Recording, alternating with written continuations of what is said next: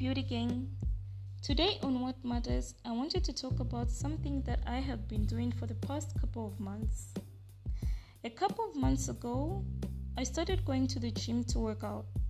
Not that I am overweight or anything, but I kept allowing people's opinions of who they think I'm meant to be run my life. I would allow them to compare me to my elder sister, who has a much smaller body than I do.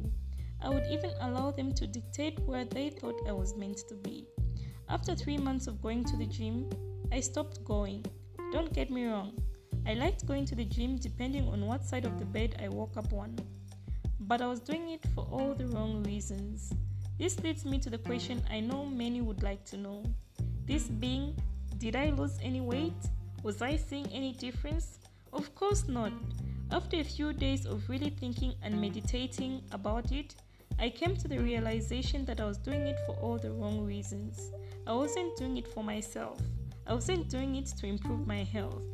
Not that I have any health issues, but rather I was doing it to make others happy and comfortable. That was very wrong of me. And secondly, I realized I wasn't dedicated enough due to me going for all the wrong reasons. So what is to be dedicated? It is being devoted to a task or a purpose. You see, dedication is what keeps you going when you lose your zeal. It is what keeps that candle burning even in the darkest of nights. It is the fuel that one needs to keep pushing and to not give up. The truth of the matter is that I wasn't giving it my all. And honestly, in the midst of all that chaos, I forgot my mom's words. She would tell us to always do things to the best of our abilities. Sadly, it took me a little while for me to remember this. Before you start something, whether a task or a journey, make sure you understand the reasons why you are doing something. What is the end game or the goal for that which you want to do?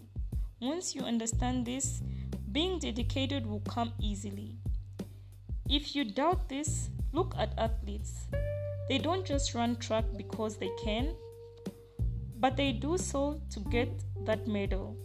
Not just any medal, but that gold medal.